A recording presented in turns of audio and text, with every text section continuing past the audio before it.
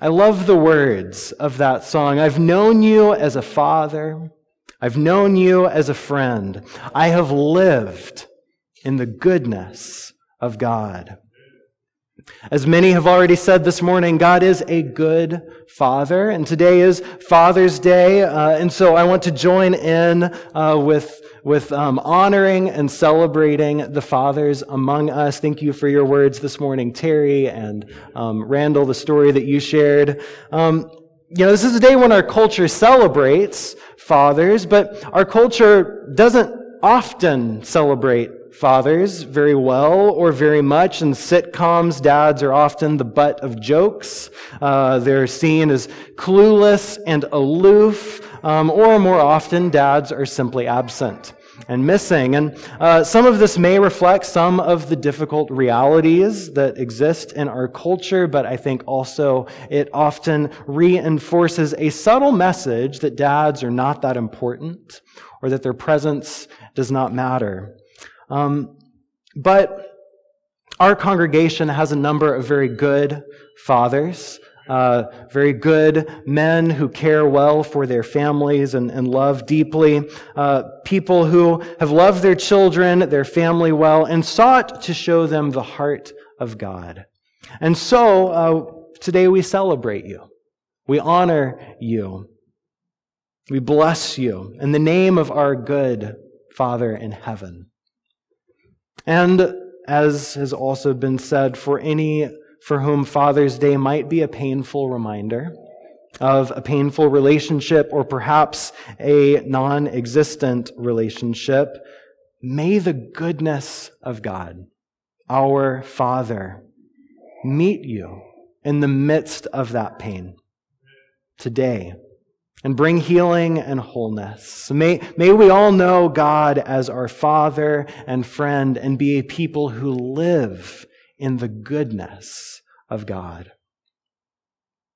So, as we continue our way through Titus this morning, if you have your Bible, go ahead and open up to Titus chapter 2. Titus chapter 2 is where we are heading today as we continue our way through this. So over the past 2 weeks, we've been considering the book of Titus, this little letter, and we looked at the first chapter, and we've seen so far Paul is writing to Titus, who is on the island of Crete, continuing the ministry that they had begun together there. Now, Crete, as we've talked about, is a place with a dark mythological past and a continuing shady reputation.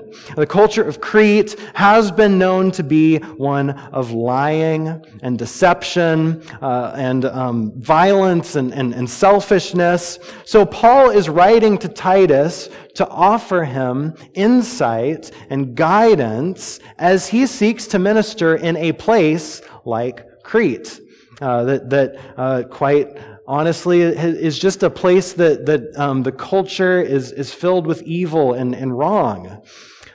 And the main idea of the letter is this: the way that you bring the gospel into a culture of evil is by creating a culture of goodness. The way that you bring the gospel into a culture of evil is by creating and cultivating a culture of goodness.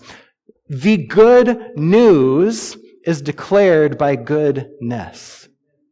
That's the main idea of Titus. As Paul will write elsewhere in Romans 12, do not be overcome by evil, but overcome evil with good. That's what Titus is all about. So last week we read Paul's guidance in beginning to create this culture of goodness. He says to appoint leaders with good character. He tells Titus to appoint elders and overseers who, among other things, love what is good. Love what is good. And out of their good character and their love of goodness, this culture of goodness begins to flow. And all of this is to counteract the influence of a rebellious, deceptive, corrupted bunch of people who have been causing disruption and teaching things they ought not to teach. And this is where chapter 2 picks up. And Paul shifts from talking about the leaders of the church community to the everyday lives of the people within the church community. So the question is, what does goodness look like in everyday life? And how can that goodness declare the good news of a good God? So let's read Titus chapter 2, beginning in verse 1. You, however, must teach what is appropriate to sound doctrine. Likewise, jumped down too far. What is appropriate to sound doctrine? Teach the older men to be temperate, worthy of respect, self-controlled, and sound in faith.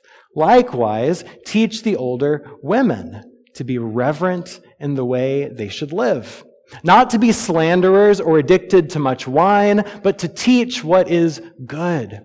Then they can urge the younger women to love their husbands and children, to be self-controlled and pure, to be workers at home, to be kind, and to be subject to their husbands, so that no one will malign the word of God. Similarly, encourage the young men to be self-controlled. In everything, set them an example by doing what is good. In your teaching, show integrity, seriousness, and soundness of speech that cannot be condemned, so that those who oppose you may be ashamed because they have nothing bad to say about us. Teach slaves to be subject to their masters in everything, to try to please them, not to talk back to them, and not to steal from them, but to show that they can be fully trusted, so that in every way they will make the teaching about God our Savior attractive. For the grace of God has appeared, that offers salvation to all people. It teaches us to say no to ungodliness and worldly passions and to live self-controlled, upright, and godly lives in this present age, while we wait for the blessed hope, the appearing of the glory of our great God and Savior, Jesus Christ, who gave himself for us to redeem us from all wickedness and to purify for himself a people that are his very own, eager to do what is good. These then are the things you should teach. Encourage and rebuke with all authority. Do not let anyone despise you. Remind the people to be subject to rulers and authorities, to be obedient, to be ready to do whatever is good, to slander no one, to be peaceable and considerate, and always to be gentle toward everyone. This is the word of God for the people of God. Amen. Let's pray. Oh Lord, we thank you for the gift of your word. And we thank you for the invitation you have to live in light of your goodness. God, I pray that as we consider the words of your scripture together this morning, that you would sharpen our minds and soften our hearts, that we might know you and love you. We pray this in Jesus' name. Amen. Amen. So if you read the weekly email that I send out, you might have noticed the last couple of weeks I added a little section called Recommended Reading to go along with this series on Titus and the goodness of God. One of the books that I put in that list is called This Beautiful Truth: How God's Goodness Breaks into Our Darkness, by Sarah Clarkson. She opens this book with 2 summertime stories from her childhood. In the first story, she recounts wandering through a beautiful field where, hear her words, abruptly and more completely than I can describe, my sense of time was suspended, as I lifted my face to the great blue dome of the sky, brimmed with the honey-tinged light of late afternoon. The sounds of the earth grew distant, and a quiet came into my mind and body. For one mesmerizing moment, I became aware of the personal, present goodness thrumming in every atom of the world around me. I knew that this was the beauty whose presence I yearned to touch, and the mystical beauty of those butterfly wings. I knew that I was encountering God. And I knew with a knowledge as pervasive within me as my own heartbeat that I was loved, loved, loved. Isn't that beautiful? Just a beautiful image of a memory from her childhood. I became aware of the personal, present goodness thrumming in every atom of the world around me. Have you ever had a moment like that? Right? A moment, an encounter with beauty or goodness that just felt transcendent, where you became aware of a presence beyond yourself. You became aware that the goodness of God is real and true. It's wonderful. The next story that she tells is not one on a bright afternoon, but takes place in the middle of a dark night later that summer. She writes, I had been kissed and put to bed as usual by my parents. I lay in the darkness, waiting for the usual descent of sleep. But my brain seemed strangely wired. My thoughts came faster and faster, and they began to careen toward images of horror that terrified me. My heart beat hard. I closed my eyes, but that was no help. My imagination ran at a frenzied pace, peopling the room I couldn't now see with evil shapes and images. She goes on to describe the episode I experienced that night in its fullness for the first time was a warning shot by a mind on the edge of breaking. It would be 8 more years before I was diagnosed with a lesser form of OCD, when stress hormones complicated my body and triggered the full expression of my mental illness. And she shares quite a bit more about her wrestle with that throughout her life in the book. The second story is an experience filled with anxiety and terror. She describes it as a mind on the edge of breaking. Perhaps you have felt something like that as well. After she shares these 2 very different stories from her childhood, one of utter beauty and transcendence and another of utter terror and fear, she poses a question. She says, in that marvelous and terrifying summer of my little girlhood, I was introduced to the rival stories of the world. Is it beautiful or broken? Despair or hope? Evil or love? These are 2 radically different visions of what the world is like. Is it a broken place of evil to despair? Or is it a beautiful place of hope to love? In the conclusion of this chapter, she writes, beauty and brokenness told me 2 different stories about the world. But I believe that beauty told true. I believe that beauty told true. These 2 stories about the world are at the heart of what Paul is writing to Titus. What kind of world do we live in? Right? The Cretans have one story that leads them to live as liars, evil beasts, and lazy gluttons, as their own poet describes them. But the good news of God tells a different story.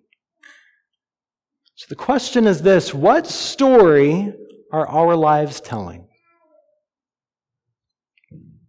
And throughout the passage, Paul urges the people to live good lives that tell a beautiful story about a good and beautiful God. So as we reflect on this chapter, I want to simply consider three things. Who is Paul referring to? Who does he address? What does Paul tell them? And then the biggest and most important question, why? Why does he say these things? So who, what, and why? First, who?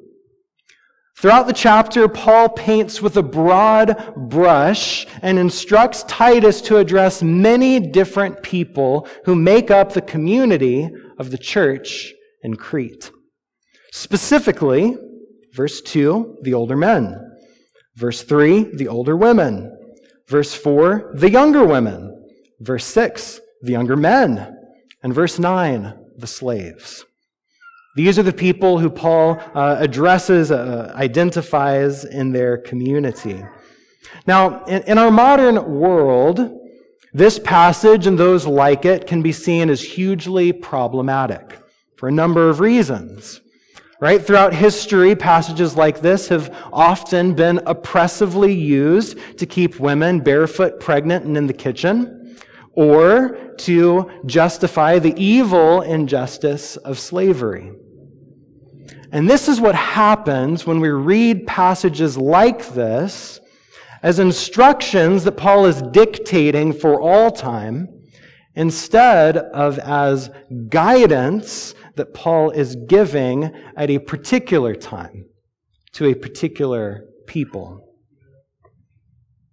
And so we'll address some of these problems in just a moment, but first I want to just observe something, because we can easily miss the forest for the trees, getting caught up in the details of the passage and not seeing the amazing, bigger picture. You see, this list, old men and women, young men and women, slaves, are the who's who of ancient Greco-Roman society. Right? Each one has a place and a role. Each one occupies an entirely different social class.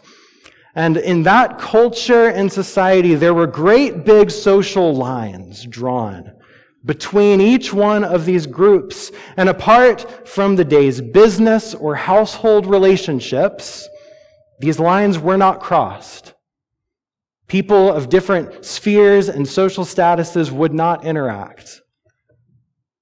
But here's this amazing thing. Paul is telling Titus to instruct every one of these radically different groups. Which means this: the church is a place where these stark social barriers simply don't exist. It's a place where all of these people are together. In everyday society, these groups do not mix. But the church becomes an alternative society where all are welcome, where all are equal. It's a place where men and women, young and old, slave and free, all gather and worship together. And it's quite frankly shocking to see a community like this at this time in the world.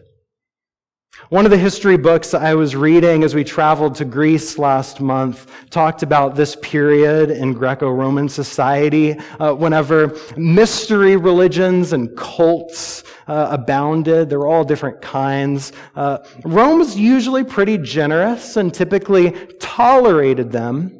But the historian writing this book described this: Not a few of these shadowy religions made the men who ran the Roman Empire machinery nervous. For they gave off a smell of political dissent, and sometimes even the noxious threat of insurrection. These mysterious religious cults provided intellectual and cultural harbors for the powerless and the dispossessed. Women and slaves, mercenaries and foreigners flocked to their underground rituals and listened attentively to God knows what rubbish that might undermine the security of the state. One particularly obscure and troublesome sect was gaining a foothold in important cities throughout the Greco-Roman world. It was led by Jews from the Roman province of Syria, Palestine, and in time, it would come to be called Christianity. You see, this strange new religious thing called Christianity was a place where all people were welcome. The powerless and the powerful gathered together. Young men and old men, along with women and slaves, all gathered together. Never before in the history of the world had something like this occurred.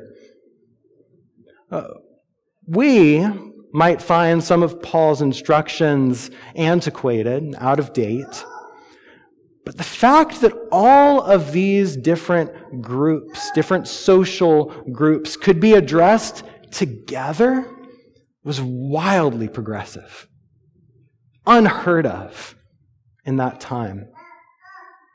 These social levels and boundaries exist in all places throughout society, but the church is not one of those places. It was an alternative society that told an alternative story about the world.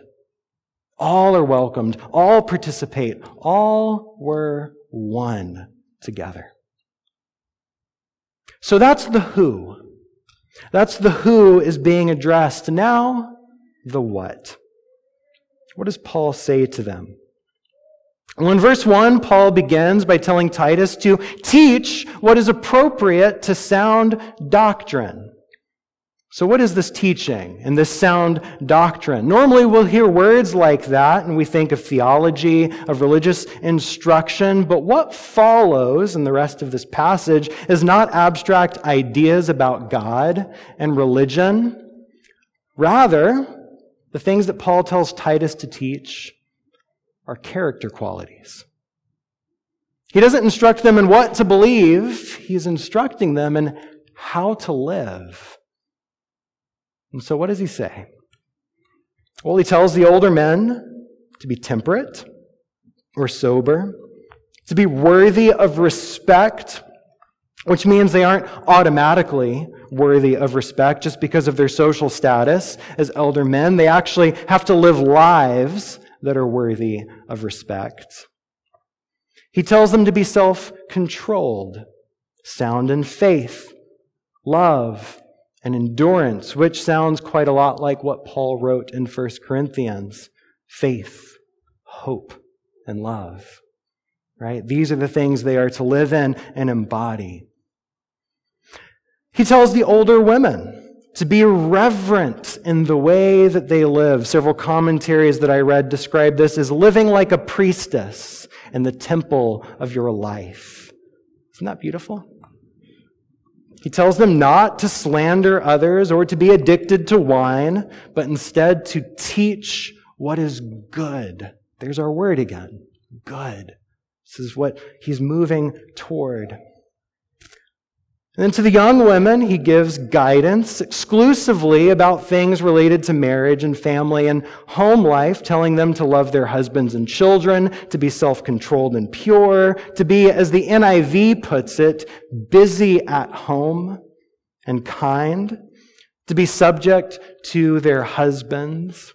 Now, I'll be honest, I usually really appreciate the NIV, and the way that it translates words and phrases. It typically does a very good job. This is just a bad translation of that Greek word. Busy at home completely misses the mark. It's a combination of the Greek word oikos, which means home, and ergos, which means work. So very simply, it's a home worker, someone who works in the home. That's the most straightforward, simple translation. Busy at home misses it, right? Now, this is one of the major things, the major verses, perhaps, that our culture, our modern culture, would probably scoff at, right? Such an antiquated view. But I want to suggest that it's actually Paul and not modern culture that grants more dignity to those who work in the home. Modern culture tells the lie that you have to go out there and do something great and impressive in order to be of value. Why would you waste your life as a stay-at-home parent? But here, Paul presents homemaking as legitimate, important, necessary, and dignified work. And no, it's by no means the only kind of work available to women, young or old. There are plenty of examples throughout the New Testament of Paul doing important gospel work with women beyond the home. To name just one, Priscilla, who worked as a tent maker while also leading a number of house churches, along with her husband, Aquila. She did not fit this mold of being a busy at-home woman. There are plenty of other examples in the New Testament. Here, Paul is painting with a broad brush and addressing the typical Greco-Roman young woman who would likely have been married and working in the home. And so he gives them instructions. Love your husbands and your children. Be self-controlled and pure. Work at home. Be kind. Be subject in these ways. Next, Paul tells Titus to encourage the young men to be self-controlled. And he tells Titus to set them an example by doing what is good. Right? There's our word again. Goodness. It's all over the place here. Finally, Paul addresses slaves, telling them to be subject to their masters, to try to please them, to not talk back to them or steal from them, but to be trustworthy. Now, this is another point in this passage where we modern people would take issue with, and rightly so. Ancient Greco-Roman slavery was very different than American slavery was, but it was no less wrong and no less demeaning. But in these verses, Paul is not justifying slavery. He is not dismissing it as unimportant. Rather, Paul is very simply addressing it as a reality in their life and in their culture. It would have been far worse if he had not addressed those who lived as slaves and just ignored them. See, as we look at this, we have to realize Paul does not have the power to end slavery. And in the Roman Empire, neither does anyone else have the power to do that. Only the emperor has the power to do much of anything like that. As Paul addresses Titus, and by extension the people in Crete, he's not giving instructions for how things should be all time. He's giving them gospel guidance for their time and for their circumstances and situations. And in the Jesus community of Crete, there are slaves. And he says that they are not to be like other slaves who talk back and take advantage of their master's resources, but rather are to be trustworthy, to be good in the midst of what they're doing. And so after addressing each of these groups of people, Paul goes back and summarizes everything in the first couple verses of chapter 3. So here's the big picture. Remind the people to be subject to rulers and authorities, to be obedient, to be ready to do whatever is good, to slander no one, to be peaceable and considerate, and always to be gentle toward everyone.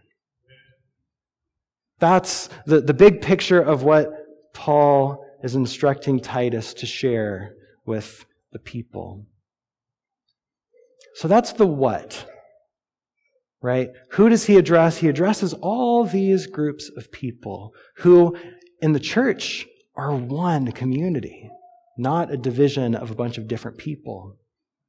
And what does he tell them? Well, he gives them instructions for living well. And so the last question is, well, why? Why does he do this? Why these instructions? Why should they be so concerned with doing what is good? Well, Paul actually tells us why several times throughout this passage. In verse 5, he says, so that no one will malign the word of God. In verse 8, he says, so that those who oppose you may be ashamed because they have nothing bad to say about us.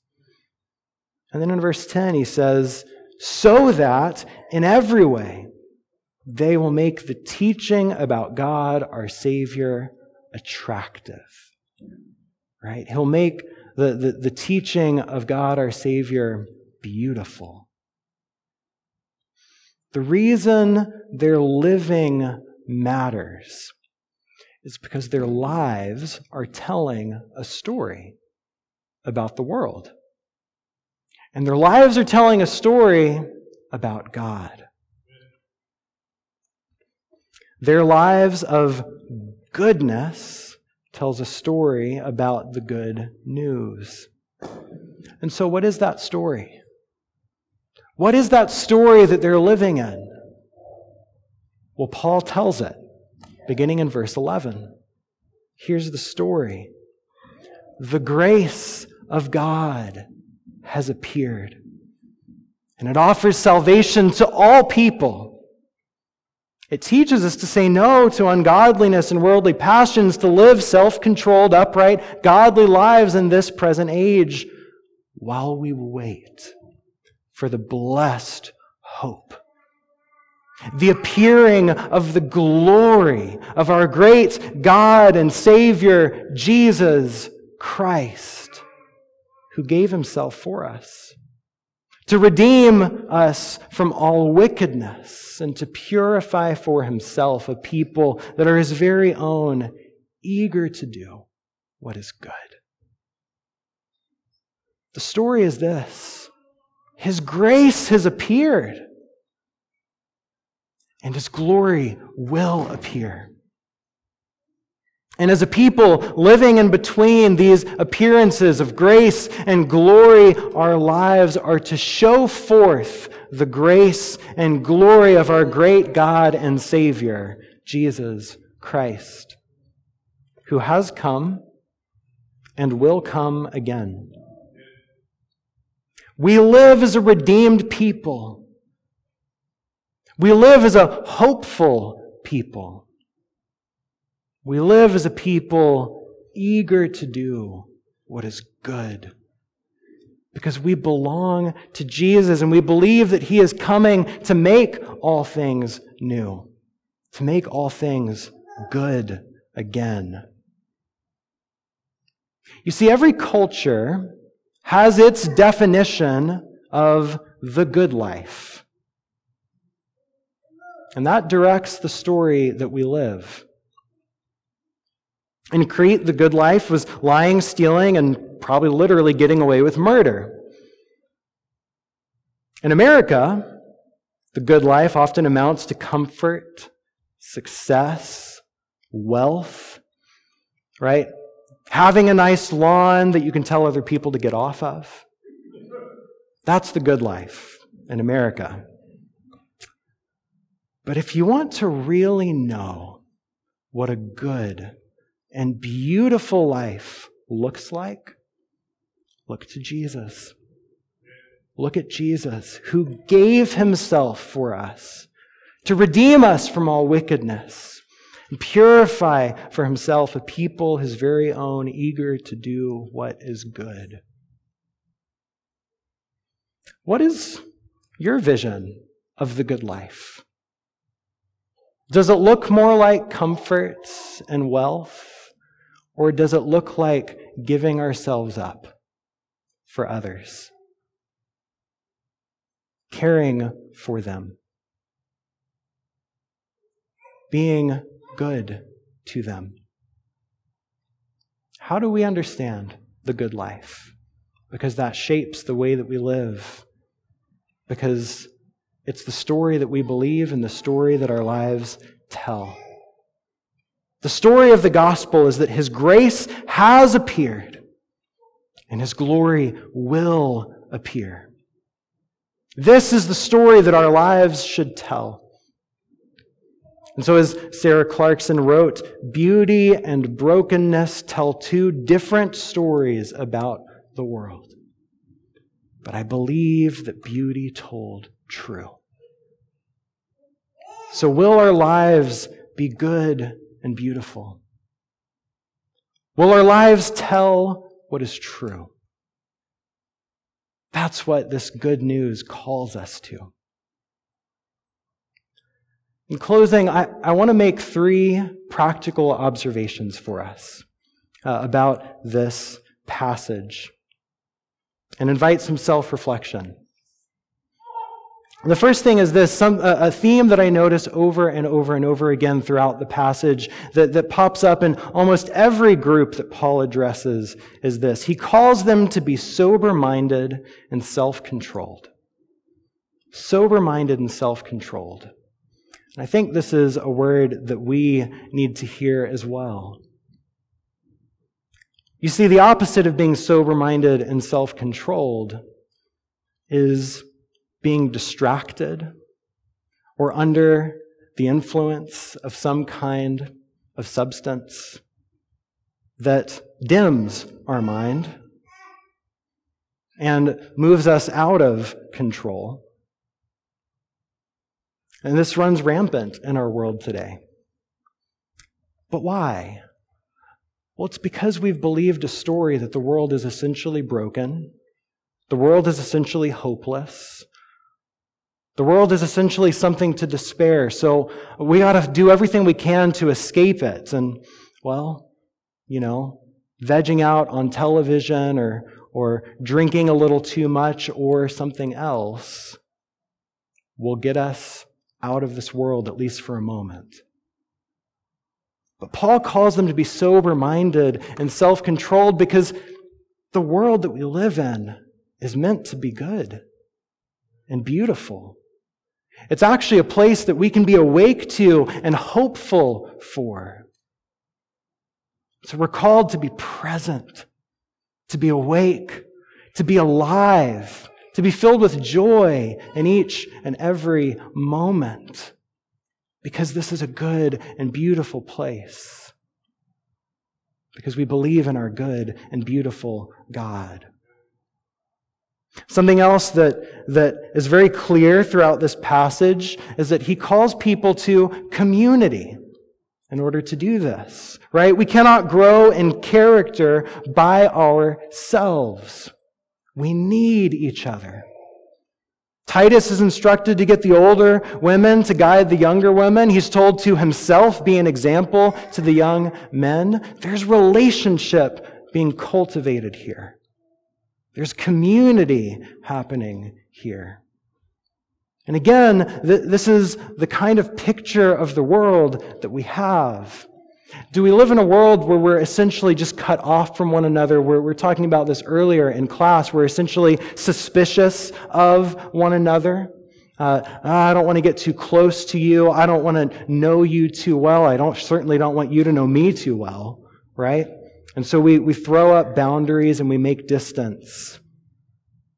Or do we live in a world where we're called to goodness, intimacy, vulnerability? You see, if we want to grow, we have to do that together. This is clear throughout the passage, as all these people are drawn together into a community so that they can be renewed into a new people who show forth the goodness of God. And there's one more practical observation that I want to make, and that is this. We can kind of be upset and troubled by some of these things that feel very much out of date with us. He's talking to slaves. He's talking to women in certain situations. And our modern sensibilities want to say, oh, get out of there, do this. And there are certainly moments where we need to move toward freedom and move toward these things. But I believe there's a word for us here, because we often believe that, well, if only my circumstances can change, then I'll finally be able to live as a person of God. If only my circumstances change, then I'll finally be able to live the good life. But Paul says to them exactly where they already are. Your life can shine forth the goodness of God. Your circumstances don't need to be changed. You don't need to go out there or do that thing. Right where you are, in the middle of your life, the goodness of God can show forth. Right where we are, the goodness of God can shine forth. And so as we consider these things, I simply want to ask you, what is God speaking to you today? What does it look like for you to live in the goodness of God? Have you believed a story about the world that is more hopeless than hopeful? Have you believed a story about the world that is more broken than beautiful? Have you believed that you just needed to kind of numb out or distance yourself from others?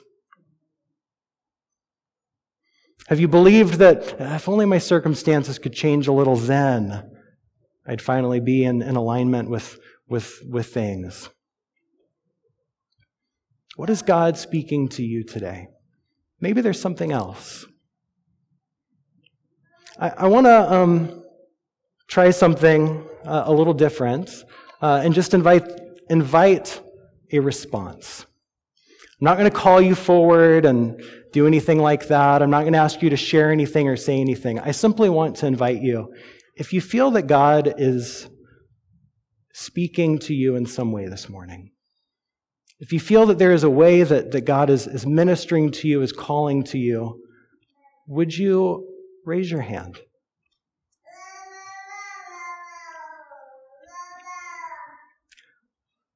Now look around at the people whose hands are raised. You're not going to go pester them or ask them anything, but what I want to do is invite others around them to just reach your hands toward them. And I want to offer a prayer for those who God is stirring in today. And so extend your hands toward those who have raised their hands, and let us pray. Lord, we thank you for what you're doing in the hearts and lives of people right here, right now. We bless your voice. We bless the invitations that you are giving. And we ask for more.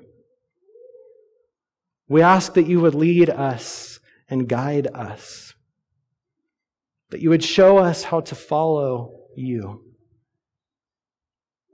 Lord, those who have raised their hands, if they're feeling convicted of something, I pray that you would lead them into freedom and not shame.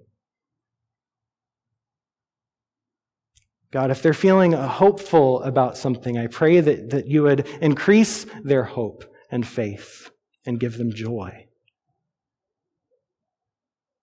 Lord, we ask that we would see your goodness, that we would live in your goodness,